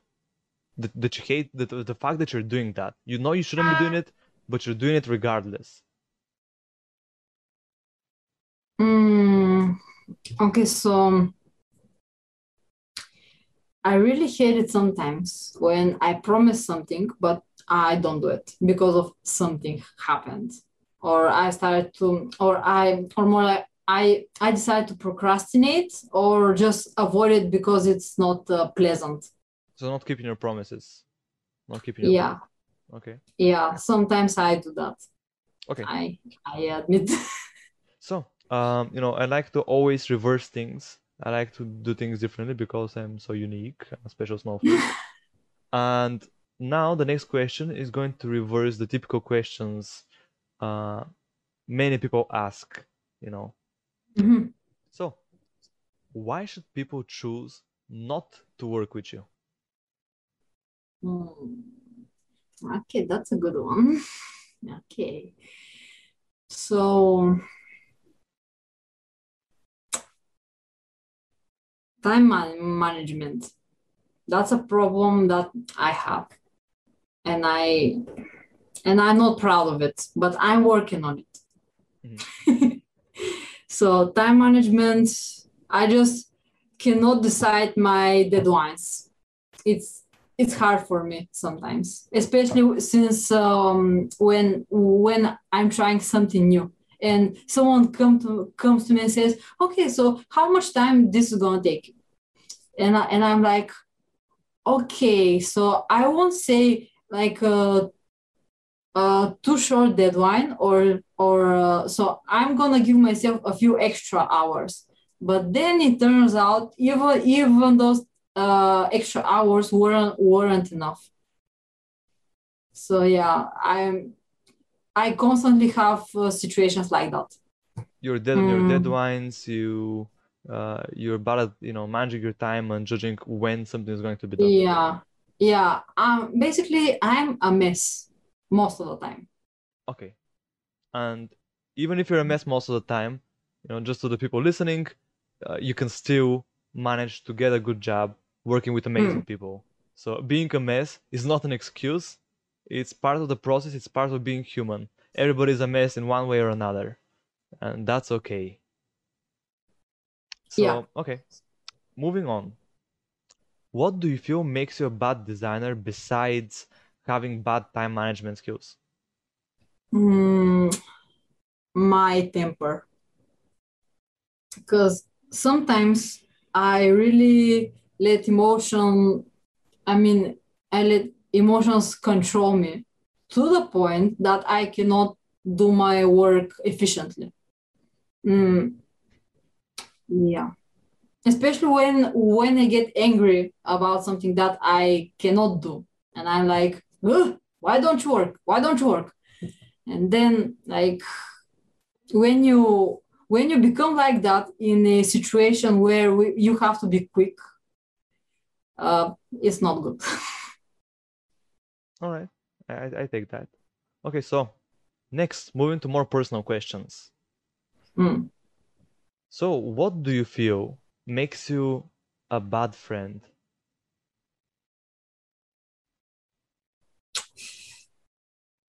Um, I definitely struggle when people are seeking emotional comfort from me. Because like I I suppress my feminine side, and like uh feminine side is all about like caring and nourishing and listening and just accepting, while the masculine side is more like logically analyzing, giving solutions and stuff. So I tend to do that. And sometimes people are not seeking solutions. They only want to be heard, right? But They only want to be what? You said hurt? heard when Hurt. you, I yeah, thought you said heard. hurt, like getting hurt. No, no, Okay. no, no, no, no, Well, no. some people do like getting hurt, but those are all different kinds of people. Sure. I don't know about those types of people. So yeah. Sure, you would say Uh, that. yeah. So yeah, that's a thing that makes me a bad friend. Okay, take that. So, what are your top three doubts in life? Mhm. Okay. So the first one is if I'm gonna have the life that I wanna live. I'm gonna stop you. I don't like stopping people, but in this case, I will. And I'm gonna answer that doubt. No, you won't. You just won't. Okay? Every time things don't happen like we plan, always something happens differently, and there's things we can never predict. So, are you gonna live the life you want? Hell no, you won't. Are you gonna live a good life? Who knows? I don't know. Maybe. Are you gonna live a bad life? Maybe. Who knows? But Are you gonna live the life you want? Most likely no. Most likely it won't happen like you expect. Well, we cannot be 100% sure of that. Like, nothing is certain in life. Who knows? I may be. Sure. Yeah, that's why that's just a thing I doubt, because I'm just not sure if I'm gonna be able to arrange my life in that way Mhm. that that I really want to live. That's why I said it. Okay, sure. Mm, okay, so other doubts. Mm, can you repeat your question again? Of course. What are your top 3 doubts in life? In life. Okay, in life. So,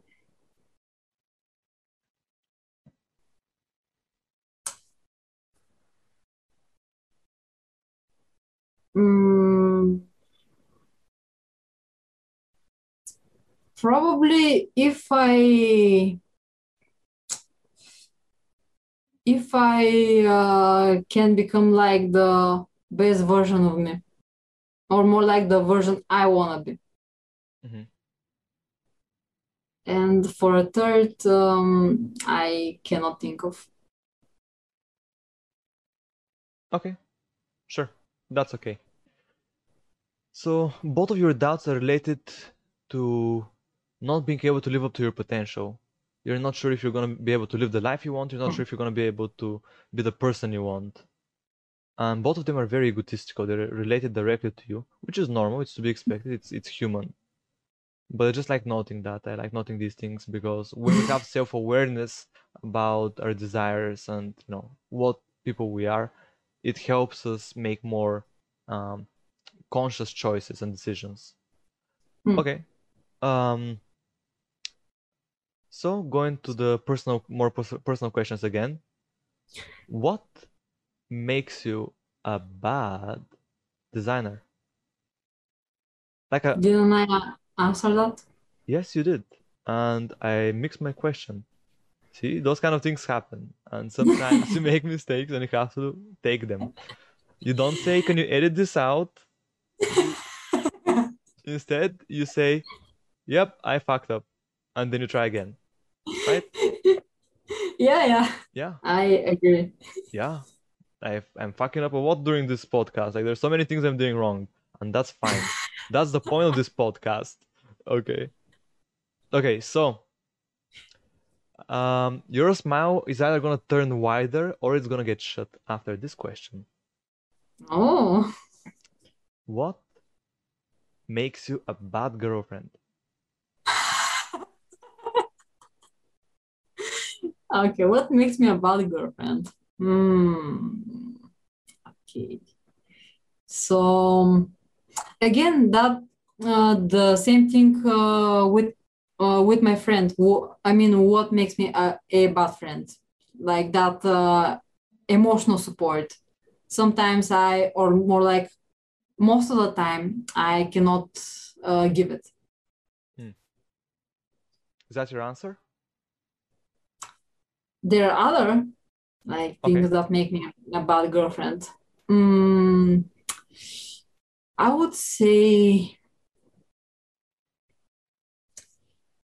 that sometimes I'm maybe a little bit too egotistical, and I don't consider my partner's opinion, let's say, or what he wants or values. Mhm. Yeah. So you're a perfect girlfriend, only two little problems. Well, these are the things that I can think of. Like, if you want to share something, like, I don't mind. No, to be honest, you're like as close as to perfect as they can find, probably. So, uh, Well, to you. yeah, I mean, we've been together for a long time since an early age, so we've kind of grew together, and that helped us smooth everything out. So within those 7 years, we've pretty much gotten rid of most of the issues we face, and I think we're like incredibly smooth as far as relationships go. So yeah, I'm not sure I can add much to that, but yeah, and you know, the challenging part is over now, and you actually kind of did pretty well. It wasn't that challenging to you, and No. you were, yeah, maybe you expected more, but Yeah. those types of questions are much more difficult for a stranger to answer. You know, you're my girlfriend, so obviously we've been together for a long time, and like right now this podcast doesn't have a huge audience, so you don't feel like there's a ton of people watching you and listening to you. So you feel like it's only me and you talking, and because you feel that way, it's easier to answer those types of questions. But the fact that you were still able to answer them, knowing that people are going to be watching this, is admirable. And I want to congratulate you for having the balls and the bravery to actually. And yes, I'm congratulating my girlfriend for having balls. But seriously, jokes aside, you know, it's difficult for people to be honest about these things. And if it wasn't difficult for you, then you can be very happy about that. That's something that is very difficult to find, and many people struggle with being authentic. So, you know, you say that you would like to be authentic, you love authenticity. Well, guess what? You're already like you're ahead of many, many people that are trying to be authentic. If you could answer those questions with ease. So, congratulations. And now we have two more sections. The last section is going to be a casual chat we're going to have, which is my favorite section, really. And the one before that is a very short section with only one question. And that's what we're going to do now. So imagine that you're laying on your deathbed, okay? Okay. And sitting next to you is your child. And you can give him or her only one piece of advice that they will remember for the rest of their life. What would that advice be?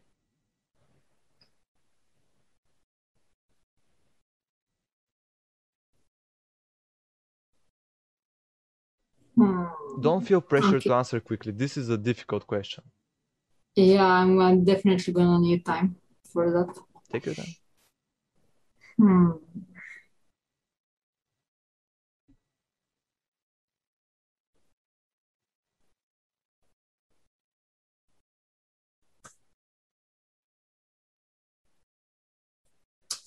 Okay, so for starters, just to be open-minded, because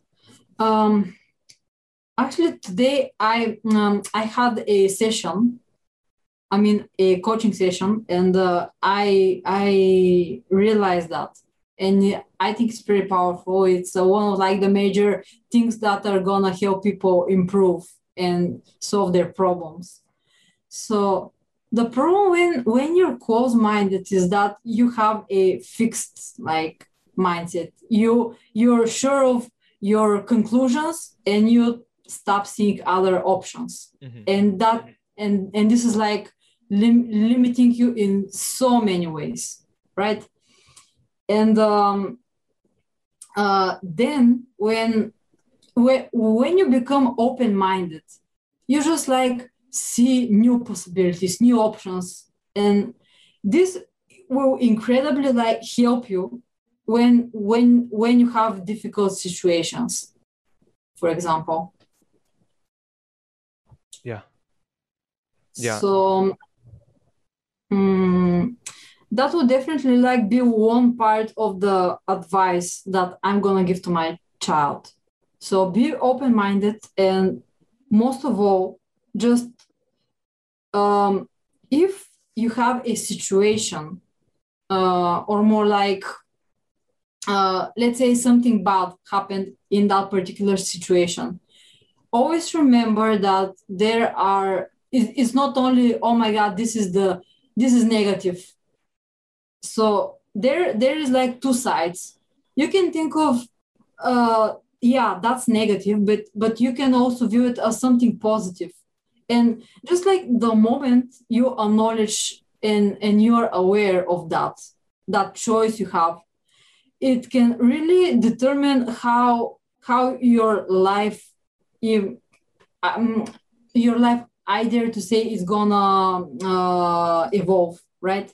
Because I had very difficult situations in the past, and I view them as, oh my god, they bullied me again.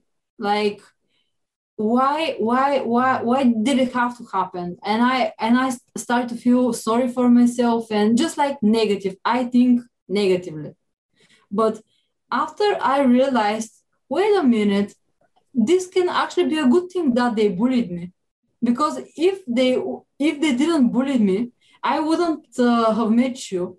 I wouldn't have like improved my life, which is incredible actually. And just the moment you acknowledge that there is this other option, everything can become like much more easier for you to handle. So yeah, I think that's gonna be the advice. Yeah. I think it's vital for people to be open-minded. If you're not open-minded about something, you cannot change it. And the reason why people are closed-minded in the first place is often that they're defending themselves against something, they're protecting themselves. Closed-mindedness is a defense mechanism often activated by some kind of a belief or fear. Actually, it's fear. It's a belief that creates fear, which makes you closed-minded as a protection. And an easy example is with drugs, right?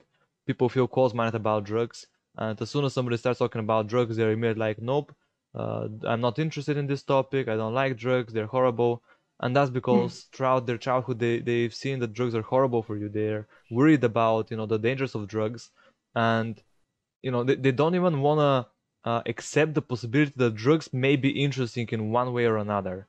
They're not ready to even listen to you telling them about some study that was recently done about drugs, because they're worried that if they show any kind of interest about relating to drugs, they may end up doing drugs themselves, and that would be so horrible, so scary to them that they'd rather close their mind to the drugs topic as a whole. So people do that in all kinds of areas for all kinds of reasons. We're complex beings, but yeah, being Yeah. open-minded means that you have more opportunities available to you at any point in time. And seeing both sides of everything, seeing the good in everything bad, I think helps you get rid of the victim mentality many people have, which prevents us from taking action. And it helps us take responsibility and make things happen. And what you focus on grows. So if you focus on the fact that, oh, I'm being bullied, my life sucks, your life is gonna suck more, you're gonna be bullied more. If you focus on Yeah. the fact that, yeah, I'm being bullied, but so what? That's not gonna be forever. As soon as I finish school, I'm gonna start working on this career. I'm gonna live an amazing life. I'm gonna be an amazing designer. If you think about that and you focus about that every day, even if you let yourself be bullied on the side, I'm being bullied on the side. Even if you let yourself being bullied on the side, you're still gonna have an incredible life. Because guess what? If you focus so much of your time and energy, onto actually becoming a designer, you are gonna be a great designer in no time. So yeah, focus is important. Your attention, your energy, your time, it's like a laser beam. If you focus it on something and you keep it there, it's gonna cut right through. Yeah. All right, so that was a great piece of advice. Love it. Okay, so I'm gonna surprise you too. Sure. See, since you really love asking so many questions, I'm also gonna ask you a question. Fair enough. Is that okay?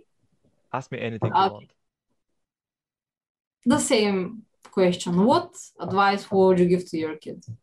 Oh, that's the most difficult question you can ask. I would rather you ask about my sex life or, anything awkward like that. We know that already. Like, people don't know it, but we know it, so that's fine. But so this podcast is about them, right? They should get benefits. So Yeah, of course. It's difficult to summarize it to one or two things because there's so many things that I would love to tell them. It's incredibly difficult to select one thing. yeah. I guess be open-minded is one of the same things I would tell them like you, but without explaining the importance of being open-minded, without telling them about the benefits of it and the downsides of being close-minded, I'm not sure they would understand it. If you just tell your kid like before you're dying, be open-minded, they're gonna be like, what? And that's it, you're dead, right? I think you would have to explain the reason behind what you're saying. So, but if, let's say, we don't have to focus on that, we don't have to think about the reason behind what we're saying, then I would probably tell them, raise your consciousness. I know that if I told that to my kid, he would just look at me and he's gonna be like, what? And that's it. So I wouldn't say that in this real situation if I was actually dying, because it will be misunderstood. Understanding the depth of what I'm saying does require a lot of other knowledge. But if they could somehow understand the importance of what I'm saying, that's probably the one piece of advice I would give them. Mm-hmm. Great. Yeah. So now is the part where we chat. And here, I'm going to take you off the hot seat. You can remove your sweaty ass from the seat that you've been sweating on till now, expecting difficult answers, which ended up not being that difficult for you, actually. And we can chat about something you feel passionate about. So tell me, what are you passionate about? Food and horses. Food and horses, yes. And I know that already. I'm not a horrible boyfriend, just for everybody listening. I'm just asking so that everybody knows what she likes. So food and horses, of course, haha, of course. That was a horrible pun. Oh my god, no. Yep. So, Oh. what about? Okay, which one do you like more? First of all, I know it's difficult to pick a favorite, but No, I which one? cannot decide. Like, I really like both of them. They're at the same level. I cannot. Period. Okay. Same level. Maybe you could combine the two. Maybe you can make some kind of a food out of a horse. Yeah, or I can make a cake in the form of a like. Oh wait, exactly. Yeah, that bitch. So yeah, I can combine. Let's say I can make a cake with the form of a horse. My idea was to make some kind of a horse meat, like horse jerky. Kill the horse and make him into meat. You have food, you have horse, right? You're not my boyfriend anymore. I know. Oh, you're gonna be roasting me? Speaking of roasting, you're here on this show where I'm gonna be interviewing people that have achieved some kind of success in their life, and your background looks like you're in a rape dungeon, or I don't know what's happening back there, but that's not the kind of image that comes up when I hear success. That's the place I really want to get creative, like this is my cave in a way. This is your cave. Where are you exactly? I'm on the balcony. You're on the balcony, and why is there so much black stuff or mold or whatever it is there? That's not mold. What is it? Or it? Looks like mold, and I think you're breathing all of it. Well, then I fucked. Yeah. Well, for the people only listening, like, you can't see this, but she's sitting, like, behind her are two large windows that are, like, fogged up, because she has been breathing and sweating from the difficult questions I've been asking. And I haven't. yes, that was sarcasm. You don't feel my sense of amazing humor? No, when you speak it in a monotone voice. Ouch. Well, you're right about Okay, one so thing. I'm not your boyfriend anymore. well you like bluntness, right? And you want a blonde girl. So here. So, what about horses do you like so much, and why are you so passionate about them, and why are you not doing something related to horses, but instead you're a graphic designer?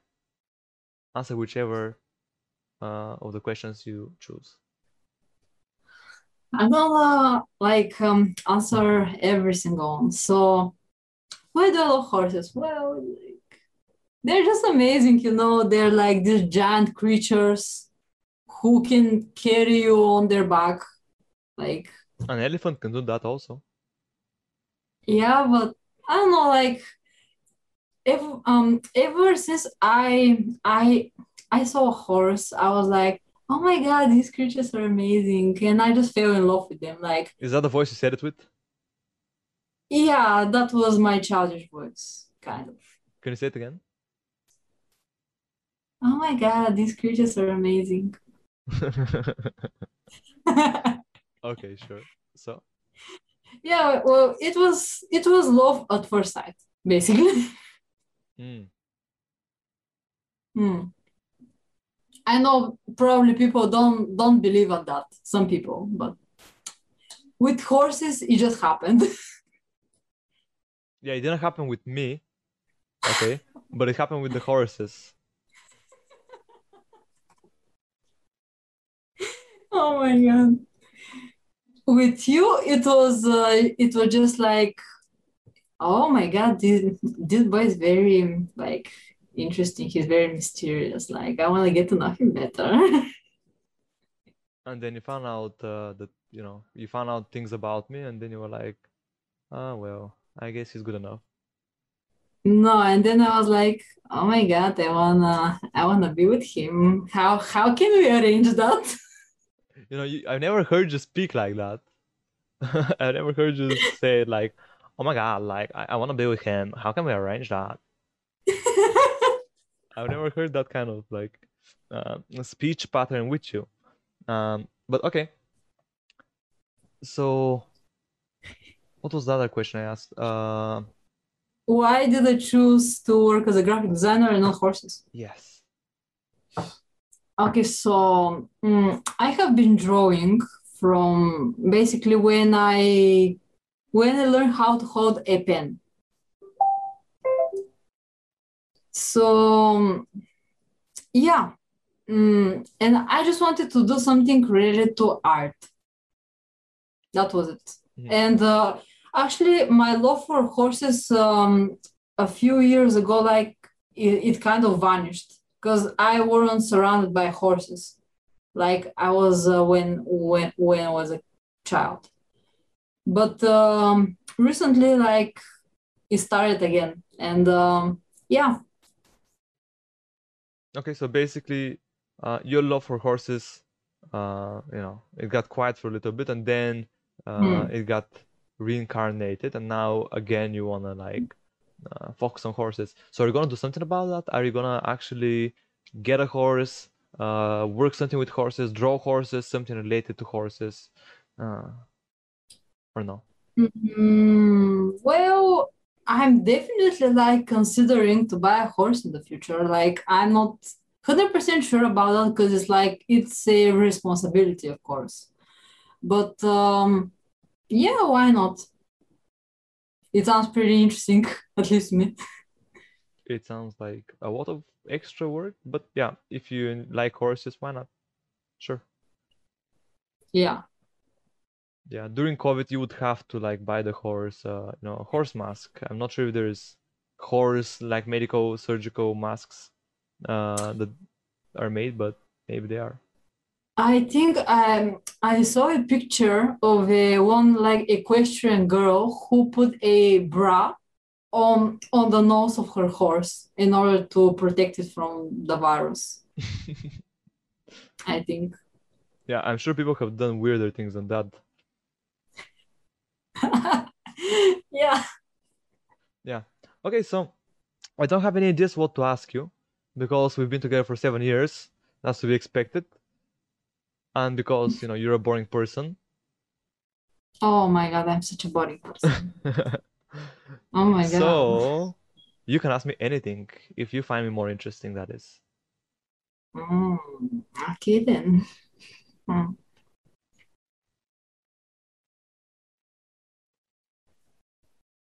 Okay, that's a spicy. Okay, spice it up. Okay, so Mm, if you found a better girl than me, would you leave me for her? Yes.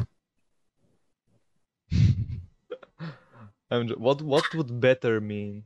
I've invested so much time into this relationship, and we've spent so much time together working on so many things. I doubt that it would be possible to find somebody better than you. Not because you're perfect or because such a girl doesn't exist, but simply because we already know each other so much and we're such a great fit already. We've made each other perfect for each other. So even if I find somebody with better personality traits, better like physical looks, I still don't think it's worth it to go through all the trouble of making the two people fit together, if you know what I mean. Not to mention that it's a huge risk because it may not happen, whereas we're already like a good fit. I don't know, you may like found a sexy diva that will like be ready to um, get dirty with you. Aren't you like? Isn't that your role? Don't you do that now? Like I don't see Well, what's different in this scenario. I don't see myself as a sexy diva, for example. Well, maybe you don't, but maybe I do. Oh, thank you again. I didn't say. I said maybe I do. Oh, well, that's awkward a little bit. Yeah, it is awkward. Embrace it. I love it. Okay, then. Fine, fine. Okay, any other questions? That's not that spicy. What do you want me to say? Like, how big is your dick? I don't want you to say anything that you don't want to say. Say whatever you want. If you have questions, if you don't just say I don't have any questions, I don't want to ask you any questions, I want to end this, please. It's uncomfortable, it's awkward, please stop it. I'm begging you. You can do that if you want. It's an option. No, it's amazing, this podcast. I don't think it's amazing. This is the first episode. I think it's shit, but I like the idea, and I enjoy the process to some extent. So I'm gonna continue doing it. I don't think it's amazing, but I think it may be interesting for some folk for sure. No, I just think it's amazing because it's just like, I don't know, I really like that you're doing something that you wanted to do from a very long time ago. So yeah, it's just amazing just to sit there and interact with people and socialize, especially since like communication is like one of your best abilities. I wouldn't say it's one of my best abilities. I mean, I didn't I get you. disagree. I didn't get you with my communication abilities. I think I got you with my, sex abilities. No, you got me with your mysterious emo boy looks back Yeah, in yeah. I'm not school. gonna get into that story right now. It's a little cringy. I mean, this about being authentic, so whatever. But it's just not that interesting, to be honest. I was an Oh yeah. ugly fat boy with zits, and I was hiding my face from the zits with my hair. And I thought that my haircut was horrible because my forehead was covered with hair, and I only used this haircut to hide my zits. And here's a great example of actually how something you think of as negative can turn out to be positive. So I thought that no girls would really like me with this haircut, but for some weird reason, this weird person that I'm speaking with right now found me attractive exactly because of this haircut. And yeah, from there on we started talking, and the rest is history. The one thing that really interested interested me back then was basically your haircut